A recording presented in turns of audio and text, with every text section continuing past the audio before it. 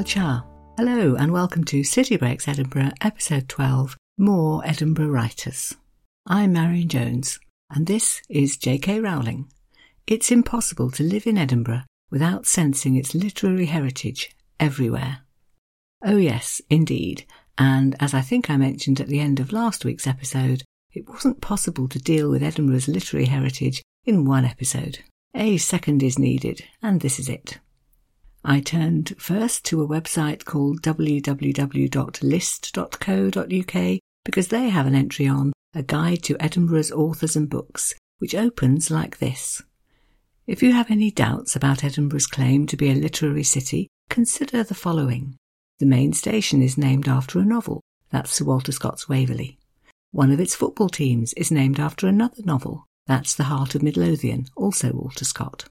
It has the biggest monument to an author anywhere in Britain, the Scott Monument in Princes Street Gardens.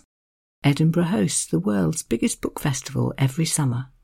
It is the birthplace of Scottish printing that dates back to 1508 and has been a centre of publishing ever since.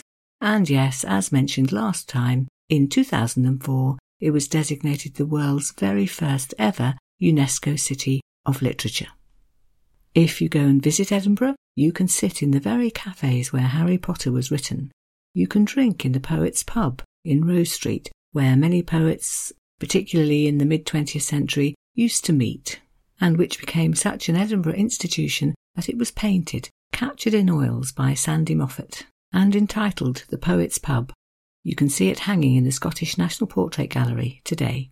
You can also have a drink in the Oxford Bar, the local for one Detective Inspector Rebus, in the Ian Rankin novels, and you can go on plenty of guided tours, Rebus tours, train spotting tours, a literary pub tour, and not forgetting, especially if you have children with you, the Harry Potter tour, the Harry Potter shop, etc. A different website, scotland.org, also has a lot to say about Edinburgh as a literary site. It has inspired more than 500 novels, they say, everything from Robert Louis Stevenson's Dr. Jekyll and Mr. Hyde to Irving Welsh's Trainspotting. Percy Shelley came to Edinburgh to be married. William Hazlitt came to be divorced. John Buchan worked for the Edinburgh publishers Thomas Nelson. Walter Scott was an Edinburgh lawyer who practised for many years in the city. R.M. Ballantyne, author of Coral Island, was at Edinburgh Academy, as was R.L. Stevenson. Rebecca West was educated at George Watson's Ladies' College. And Ian Fleming's character, James Bond, was sent to the public school fetes, as was Tony Blair. And as the website explains, in James Bond's case, he was sent to fetes because he had committed, quote, an indiscretion with a lady's maid at Eton. St Trinian's is said to have been based on an Edinburgh school of the same name, and James Gillespie School for Girls was the alma mater of Muriel Spark, and it was on that institution that she based the school at which Miss Jean Brodie taught. The war poets Wilfred Owen and Siegfried Sassoon were sent to convalesce in Edinburgh during the First World War, that being the inspiration for Pat Barker's novel, Regeneration. So, I'm sure you're getting the idea, and the plan for today's episode is to take a number of these Edinburgh writers in chronological order and just tell you a little bit about their connection to the city and about some of the things which they wrote. We're going right back to the 15th century to start with, one William Dunbar, born in 1459, the city's first recognised poet, and one who worked at the court of King James IV of Scotland. When I went searching to see what his well-known poems were called, the one which kept coming up is called He Isna Dog, He Is a Lamb, addressed apparently to the Queen herself, Margaret Tudor, because one of Dunbar's friends was her servant, a servant whom the Queen had begun to distrust, and so he patiently explained in verse that she needn't be frightened of him because he's not a dog, he's a lamb. Here are a few lines as a sample. Said servant, confusingly, has the same name as the king, James, and he's described as a wardropaire, which I imagine means he'd probably something to do with the Queen's wardrobe. So here goes. O gracious princess, good and fair, do well to James, your wardropaire, whose faithful brother, best friend I am. He isna dog, he is a lamb. I probably ought to say at this point, many of these Scots writers wrote, of course, in the Scots language. I'm going to read what's there in front of me in print as best I can. I'm not going to make a big effort to do the accent because I'm sure I'll murder it. So please bear with. William Dunbar wrote another poem called The Thistle and the Rose, very fittingly called that because it was for the wedding of James IV, the King of Scotland, to Margaret Tudor, daughter of Henry VII. So a wedding that it was hoped would unite the two kingdoms, England, represented by the rose, and Scotland by the thistle. Unfortunately, history tells us that that particular mission didn't succeed because war broke out, I think it was about 10 years later. But anyway, here are a few lines by way of example, and do note the cleverness of William Dunbar referring to Margaret as a pearl, because he knew, I didn't, that Margarita is in fact the Latin for pearl. And in these few lines he is praising her and welcoming her to Scotland. Welcome to be our Princess of Honour, our pearl, our pleasance and our paramour, our peace, our play, our plain felicity. Christ thee conserve from all adversity. And by way of one last example, a few lines from something called Remonstrance to the King, in which William Dunbar is asking for favour and advancement, seeking promotion, if you will, and criticising other people whom he's seen being promoted and whom he thinks do not rate quite as highly as his good self. Some of the people following His Highness, he says, may be gracious enough, but others are a sort more miserable, as he puts it, and they won't do the king any good at all. Then he goes for it and makes his plea with that old complaint that it's really just not fair. These people, he says, are all rewarded and not I, so they get the prizes and I don't. And here's his reaction to that. And on this false world I cry, fie. Yes, I think we've all been there. OK, going to leap forward to the 18th century now, to one James Boswell, Edinburgh-born, friend and companion of Samuel Johnson, who wrote the famous biography of Johnson, said by many to be the greatest biography ever written in the English language. He also wrote an account of their travels together through Scotland, about which, although he was a Scot himself, he was really quite rude on occasions. On the language, for example, he wrote, "It is the rude speech of a barbarous people, who have few thoughts to express, and are content, as they conceive grossly, to be grossly understood." He spent most of his adult life in London, being a man of letters, but he did bring Samuel Johnson up to Scotland, and they visited Edinburgh. So here are a couple of little extracts from what he wrote about that. I'm afraid, again, not totally complimentary to his home city. For example, he talks about how the good doctor, that's Johnson of course, had, unluckily, as Boswell puts it, a bad specimen of Scottish cleanliness. This is what happened, quote, "He then drank no fermented liquor, so he asked to have his lemonade made sweeter, upon which the waiter, with his greasy fingers, lifted a lump of sugar and put it into it. The doctor, in indignation, threw it out of the window." A little later in the evening, Boswell took Johnson down the High Street to his own house where Johnson was going to stay, and again Boswell, seeing the city perhaps through his visitor's eyes, was a little embarrassed, this time about the smells of the city. Quote, "I could not prevent his being assailed by the evening effluvia of Edinburgh. I heard a late baronet of some distinction in the political world observe that walking the streets of Edinburgh at night was pretty perilous, and a good deal odoriferous. The peril is much abated by the care which the magistrates have taken to enforce the city laws against throwing foul water from the windows, but from the structure of the houses in the old town, which consist of many stories, in each of which a different family lives, and there being no covered sewers, the odour still continues." Poor Boswell, but he does go on to explain that although Johnson did notice the smell, he also, quote, "acknowledged that the breadth of the street and the loftiness of the buildings on each side made a noble appearance." Also in the 18th century, the poet Robert Fergusson, born in 1750. He died aged only 24 after a head injury in an accident, so that explains why he's not so well known today, although he was so admired by Robert Burns that, finding out that Fergusson had died in poverty, Burns himself paid for the headstone on his grave in the Canongate kirkyard. Fergusson did write about 100 poems, some in Scots and some in English, so here are one or two examples. One from a poem called The Daft Days, published in 1722, in something called the Weekly Magazine, this being apparently the first poem it had ever printed in the Scots language, and the title, The Daft Days, refers to the Christmas period and all the jollity that happens in that time. It opens, though, rather gloomily with references to the Edinburgh weather in December. Quote, "Now mirk December's dowie face glowers out the rigs with sour grimace." It talks about the misery of the winter.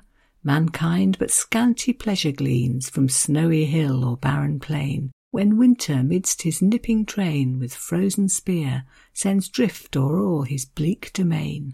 But then things cheer up with mention of merry Yule, when small are our cares and mirth abounds. And there's lots of writing about glee and drink and fiddlesticks and Highland reels. He seemed to be particularly fond of Highland reels, writing, "Naught can cheer the heart so well as can a canty Highland reel. It even vivifies the heel to skip and dance. Lifeless is he, what can a feel its influence." Ferguson had Jacobite sympathies, which he wrote about, for example, in a poem called The Ghasts, about two ghosts in an Edinburgh graveyard, bemoaning the fact that England and Scotland are joined together in one union. "Black be the day that ere to England's ground Scotland was eked by the Union's bond." He was very much in favour of a Stuart Scotland, when, quote, "Royal Jamie swayed the sovereign rod." And he wrote other poems with very Scottish titles, Elegy on the Death of Scots Music and The Rivers of Scotland. But certainly best known of all is Auld Reekie, which I have mentioned before, about a day in the life of the city of Edinburgh, a love song to Edinburgh really, although absolutely not stinting on what I saw in one review referred to as its filth, beauty, decay and glory. It's about 300 lines long and a little difficult to understand in places, but let's have a few quotes to enjoy. So, starting with the negative, he too mentions the smell, quote, "For stink instead of perfumes grow, and clarty odours fragrant flow." There are a few lines on the prostitutes found in Edinburgh streets at night, quote, "Near some lamp-post with dowie face, with heavy eine and sour grimace, stands she that beauty long had kenned, whoredom her trade, and vice her end." But it concludes, if you know Edinburgh, you will be struck by its beauty, maybe even moved to tears. Quote, "As long as forth weets Lothian's shore, as long's on Fife her billows roar, so lang shall ilk whose country's dear to thy remembrance give a tear." And it is the poem which uses the words Auld Reekie, Reekie as in foul-smelling, a label which stuck to Edinburgh for centuries. But despite that, towards the end of the poem, the assertion that having to leave Edinburgh would always be a sad thing. Quote, "Reekie, farewell, I ne'er could part with thee but with a dowie heart."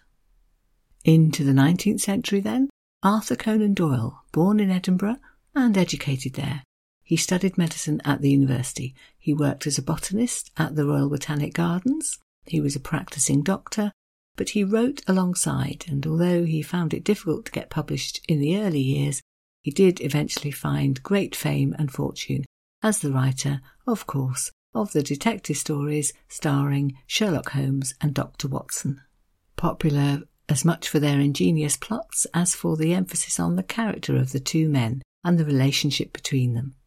Readers particularly enjoy Holmes's logic and reasoning powers, and it's thought that all of this was inspired by one of the doctors at the university who had been responsible for Conan Doyle's training. Alan Foster, author of Book Lovers Edinburgh, explains, "When Arthur Conan Doyle was a young unknown medical student in the late 1870s at Edinburgh University, his most memorable teacher was Dr. Joseph Bell, whose talent for making lightning diagnoses, combined with his acute powers of observation, inspired Doyle in later life to use him as the model for the world's greatest consulting detective, Sherlock Holmes." Arthur Conan Doyle himself confirmed this, writing, "Sherlock Holmes was the literary embodiment of my memory of a professor of medicine at Edinburgh University who would sit in the patient's waiting room with a face like a Red Indian and diagnose the people as they came in. Before they had even opened their mouths, he would tell them their symptoms, He would give them details of their lives, and he would hardly ever make a mistake. When Dr. Bell read this, he wrote to Conan Doyle and said, "Surely I can't have been more than a minor influence," and he got the following reply: "It is most certainly to you that I owe Sherlock Holmes, although, in the stories, I have the advantage of being able to place him in all sorts of dramatic positions. I do not think that his analytical work is in the least an exaggeration of some of the effects which I have seen you produce in the outpatient ward." It has to be said that most of the stories are set elsewhere, but I did read somewhere the notion that, quote, "It's easy to see how the whispering closes and cobbled streets of Edinburgh could have inspired the many mysteries investigated by Mr. Holmes." And there is a statue of Sherlock Holmes on Piccadilly Place in Edinburgh, marking the birthplace of his creator, Sir Arthur Conan Doyle. Also 19th century, one William McGonagall. You may recognise the name from Harry Potter, and yes, there is a connection, but I'm afraid if you Google information on Mr. McGonagall, what you find is the idea that he might be the world's worst poet. He wrote to Queen Victoria and asked if she would be his patron.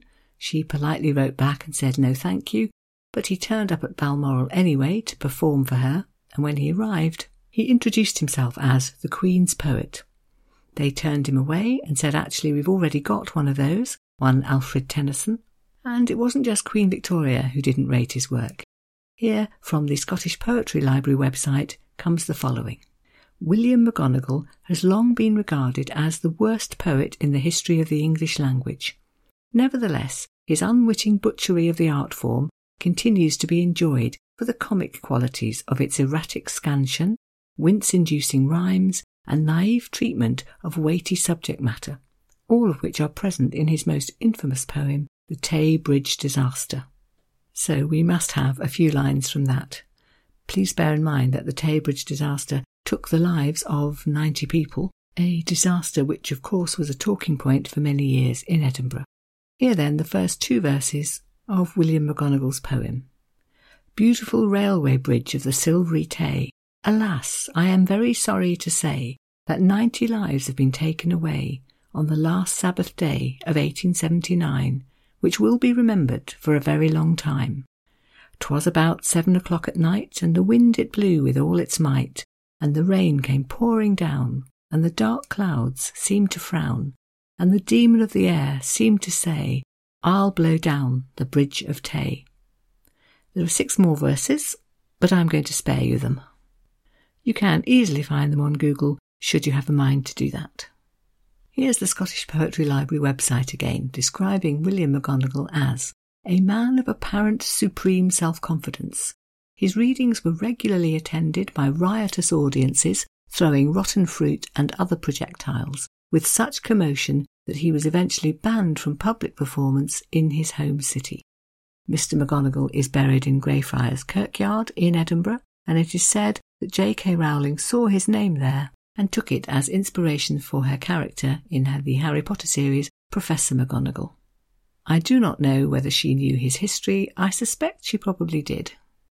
2 more Edinburgh authors, born in the mid-19th century, are Kenneth Grahame, author of The Wind in the Willows, and J.M. Barrie, author of Peter Pan. Both very successful authors in their own time and ever since, but neither of them really setting their works in Scotland, so I'm going to move on to Norman MacCaig, the Edinburgh-born poet, born in fact in 1910, educated at the Royal High School and then the University of Edinburgh, who lived in the city all his life as a primary school teacher and published poet, who wrote mainly about the natural world and was very popular. He did write at least one poem about the city itself, about the tenement buildings in the Old Town, which opens like this. "Hot light is smeared as thick as paint on these ramshackle tenements. Stones smell of dust."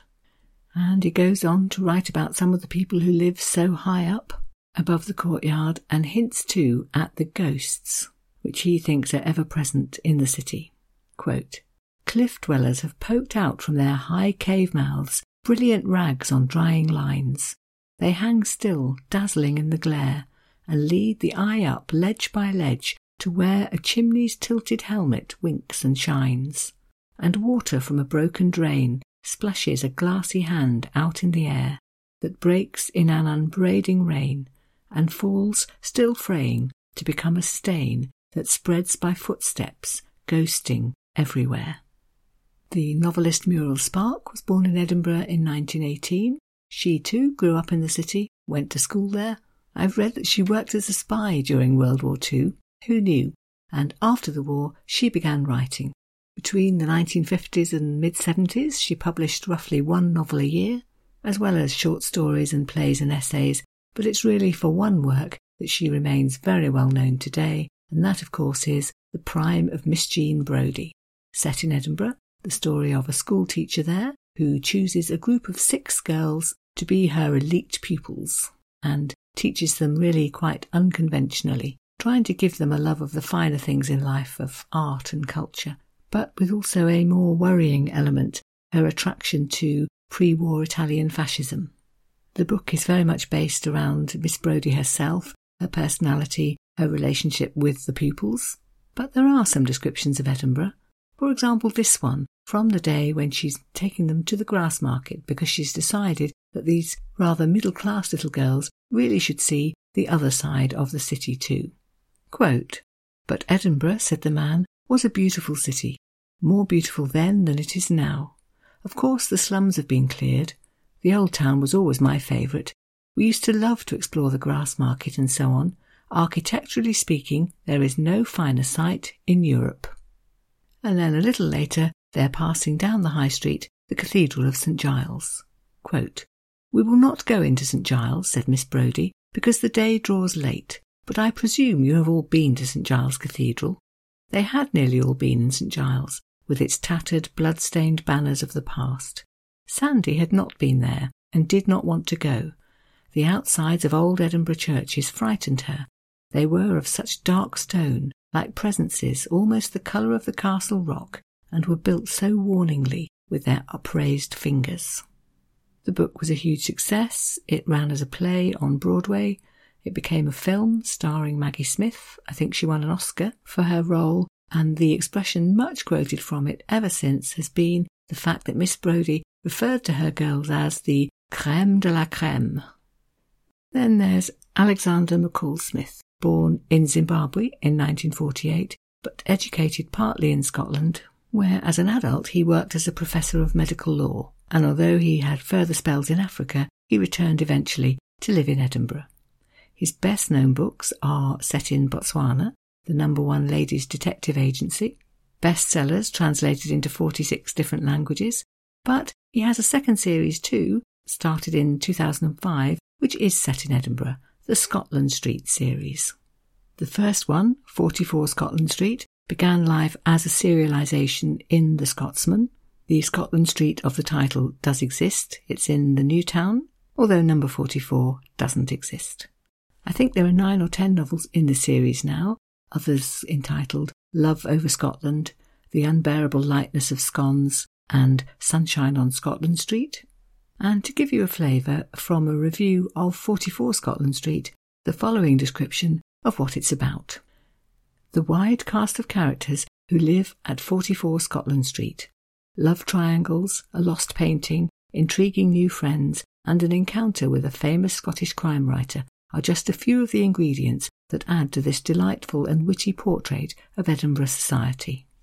Alexander McCall Smith himself has said, quote, "I have tried to say something about life in Edinburgh which will strike readers as being recognisably about this extraordinary city, and yet at the same time be a bit of light-hearted fiction."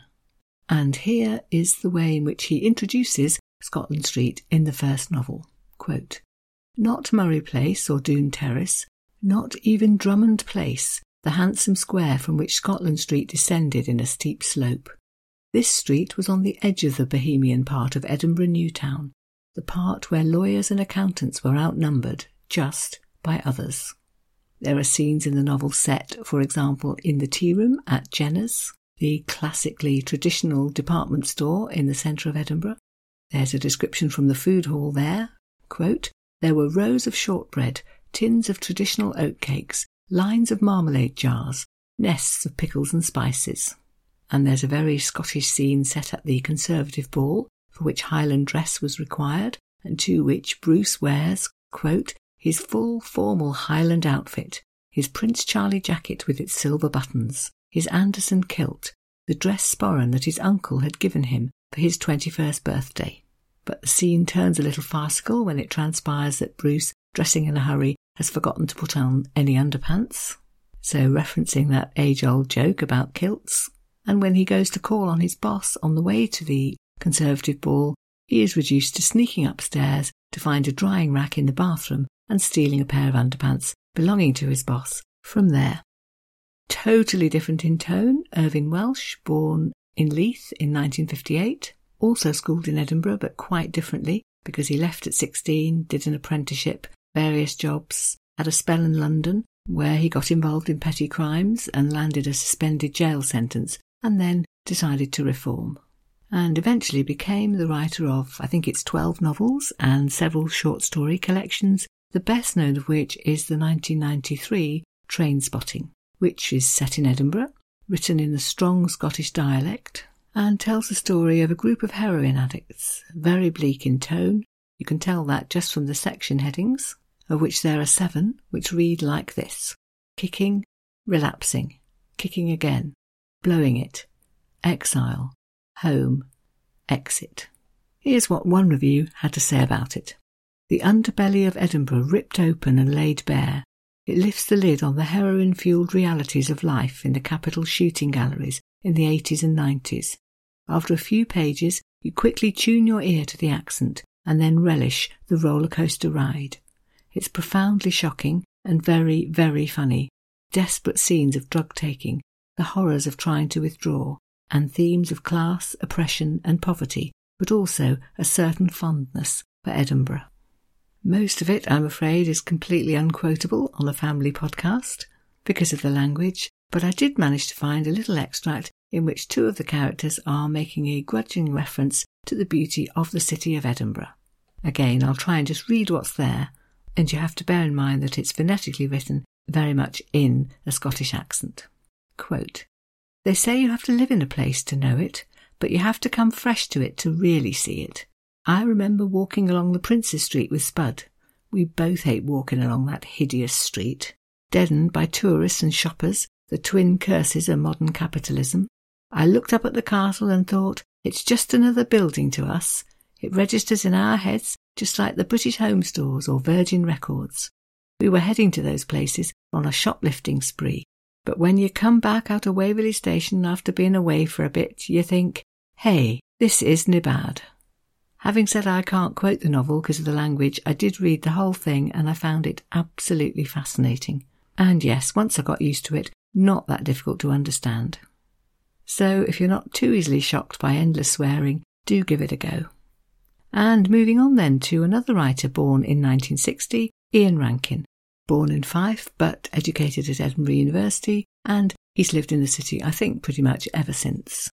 His first novel was published in 1986, and his first Detective Inspector Rebus novel in 1987. The series which grew into the bestsellers, translated into 22 different languages, detective stories set in Edinburgh, which I've seen described as part of Scotland's tartan noir genre, and whose main character, Rebus, is a native of the city. He lives in Arden Street, he drinks regularly at the Oxford Bar in the New Town, and Rankin himself says that Edinburgh is his muse. Quote, "I started writing novels while an undergraduate student in an attempt to make sense of the city of Edinburgh, using a detective as my protagonist. Each book adds another piece to the jigsaw that is modern Scotland, asking questions about the nation's politics, economy, psyche and history, and perhaps pointing towards its possible future. All the books I looked at did have references to very Edinburgh topics.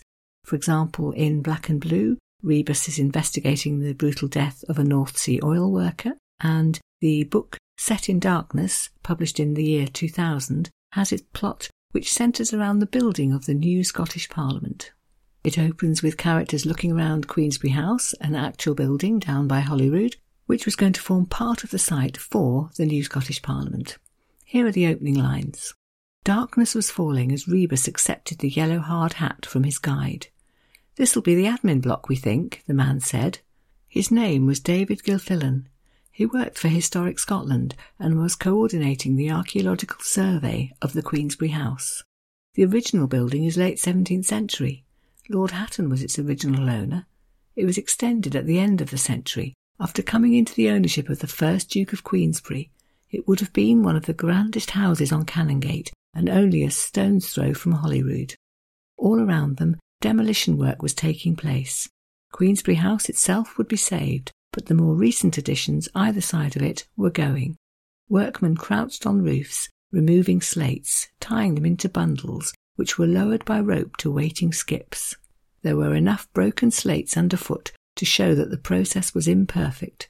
Rebus adjusted his hard hat and tried to look interested in what Gilfillan was saying. All of that actually happened. Queensberry House was saved and incorporated into the new Parliament building site, and the stories from history that Gilfillan has just told are real ones. And soon after that, another well-known ghost story is told by one of the workmen. Quote, "One of the young servants was working in the kitchen. The Duke of Queensberry was Secretary of State. It was his job to lead the negotiations, but he had a son, James Douglas, Earl of Drumlanrig. The story goes James was off his head. What happened?" Gilfillan looked up through the open hatch. "All right up there," he called. "Fine. Anyone else want to take a look?" They ignored him. Ellen Wiley repeated her question. "He ran the servant through with a sword," Gilfillan said, "then roasted him in one of the kitchen fireplaces. James was sitting munching away when he was found." "Dear God," Ellen Wiley said. "You believe this?" Bobby Hogan slid his hands into his pockets. Gilfillan shrugged. "It's a matter of record." And then in the next scene the workmen climb up into the roof space, and it becomes clear that the stories of ghosts and murders are not just a matter from history, but come right up to the present day. Here's what happens when they discover a blocked-off fireplace. "Wonder when they blocked it off?" Grant Hood asked. Hogan tapped the metal sheet. "Doesn't look exactly prehistoric." Gilfillan and Marlene had lifted away the second sheet. Now everyone was staring at the revealed fireplace. Gilfillan thrust his torch towards it, though the arc lamp gave light enough. There could be no mistaking the desiccated corpse for anything other than what it was. I think that's quite a typical extract, the weaving of real Edinburgh stories into the tales of Detective Inspector Rebus and his colleagues. You can go on special Rebus walking tours in Edinburgh, visiting many of the locations from the novels. One, the Life and Times of Inspector Rebus tour, takes you, would you believe, to the City Morgue, I think the outside only, and to St Leonard's Police Station, which is Rebus's base, and to lots of other sites mentioned in the stories. And as you go round, there will of course be readings too, adding in the atmosphere of the novels to bring it all to life. And finally, J.K. Rowling, born in 1965, not in Edinburgh, but in England, but Edinburgh was the city where she chose to live from the 1990s after her divorce when she was starting again, and where she began writing the first Harry Potter novel, which was going to change her life and circumstances forever. The first one, Harry Potter and the Philosopher's Stone, was published in 1997, introducing the world to Hogwarts and to its famous pupils Harry and Ron and Hermione, becoming eventually the world's best-selling book series ever, and also a huge cinema success. I don't think Edinburgh features as such, but it has to be said that places in Edinburgh certainly did inspire some of the settings for the novel. Diagon Alley, for example, inspired by Victoria Street, as discussed in a previous episode. Hogwarts inspired by the George Heriot School, again already mentioned. And yes, of course, there are also Harry Potter tours in Edinburgh, where you can see those places, where you can also go past the cafes where J.K. Rowling is said to have written the books. The Elephant House Cafe, the Spoon Cafe in Nicholson Street, and needless to say there's also a Harry Potter shop full of all the merchandise you could possibly want. So, having begun the episode with the quote from J.K. Rowling about it being impossible to live in Edinburgh and not be aware of its endless literary heritage, it's quite fitting to end with her too. I'll just leave you with the idea that the next episode, which will go out in a fortnight's time, will be entitled Witches, Ghosts and Cemeteries, because I have collected together quite a lot of stories on those three things, and they do seem to fit together rather nicely. So I hope you'll be able to join me for that. And in the meanwhile, I'd like to sign off as usual in Gaelic by saying thank you and goodbye. So here goes. Tá pa lív agus má sin lív.